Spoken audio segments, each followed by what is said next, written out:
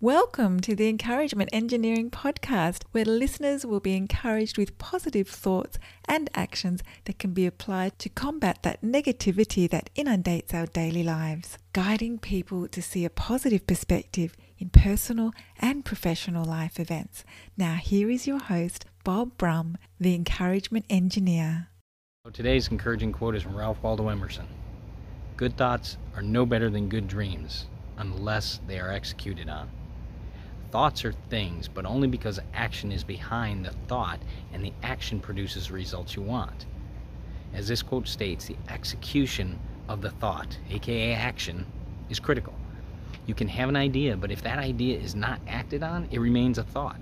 Our great ability to take action towards our life purpose gives us energy to pursue and achieve what we want.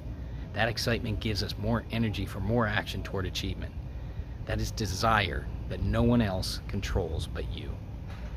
If you or a group of people you're part of would like some help to see the value of executing action towards your dream and achievement, I would love to help.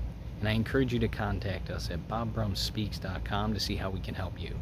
And I hope you have a great day.